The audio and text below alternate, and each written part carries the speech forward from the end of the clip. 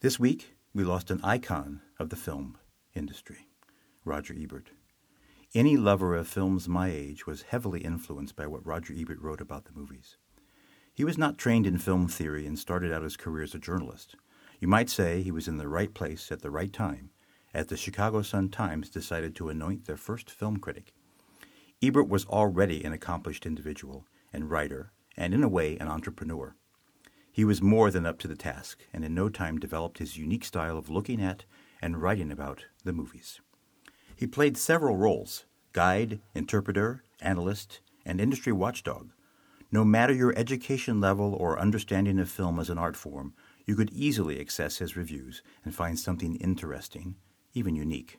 Oh yeah, one more thing. He was a great teacher.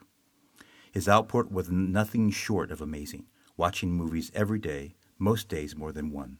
He reviewed nearly 250 films per year for decades, and despite being stricken with cancer, continued to be a film sponge, a writer, and a friend. He was probably the best friend the movies ever had because they connected them to our society through the lens of culture. When you are that deep and long involved in an industry, you become an historian as well. He connected the dots across decades, genres, actors, directors, even themes. If I was forced to select one word to describe him, that would be rare. Like so many people, I followed him on Twitter and read his blog to ensure I kept my film mind sharp. In 1984, he published the first of his 15 books called A Kiss is Still a Kiss. It was a chronicle of the film beat with stories of stars and filmmakers up close and personal.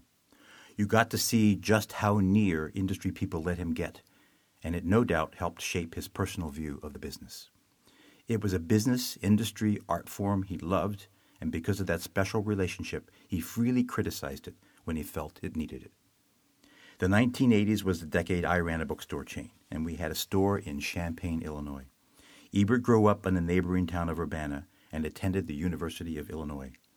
I read in Publishers Weekly that his first book was coming out, and I immediately contacted the publisher and arranged for a book signing event in that store during one of his trips back to Champaign. In he came with no sense of entitlement or conceit. It wasn't that long before that he had won the Pulitzer Prize, but you'd never know it. He was jovial, relaxed, and engaging. We spent a good half hour before the signing time in the stockroom of the store talking about movies. His all-time favorite was Citizen Kane, which I was a huge fan of as well. It was such a pleasure to have had that time with him, and my mind and heart will sorely miss him. Thank you, Roger, for allowing me to share decades of your life at the movies, and I'm so happy that I can go back and pull any of your books off my shelf and indulge in my ongoing quest to learn more about the movies.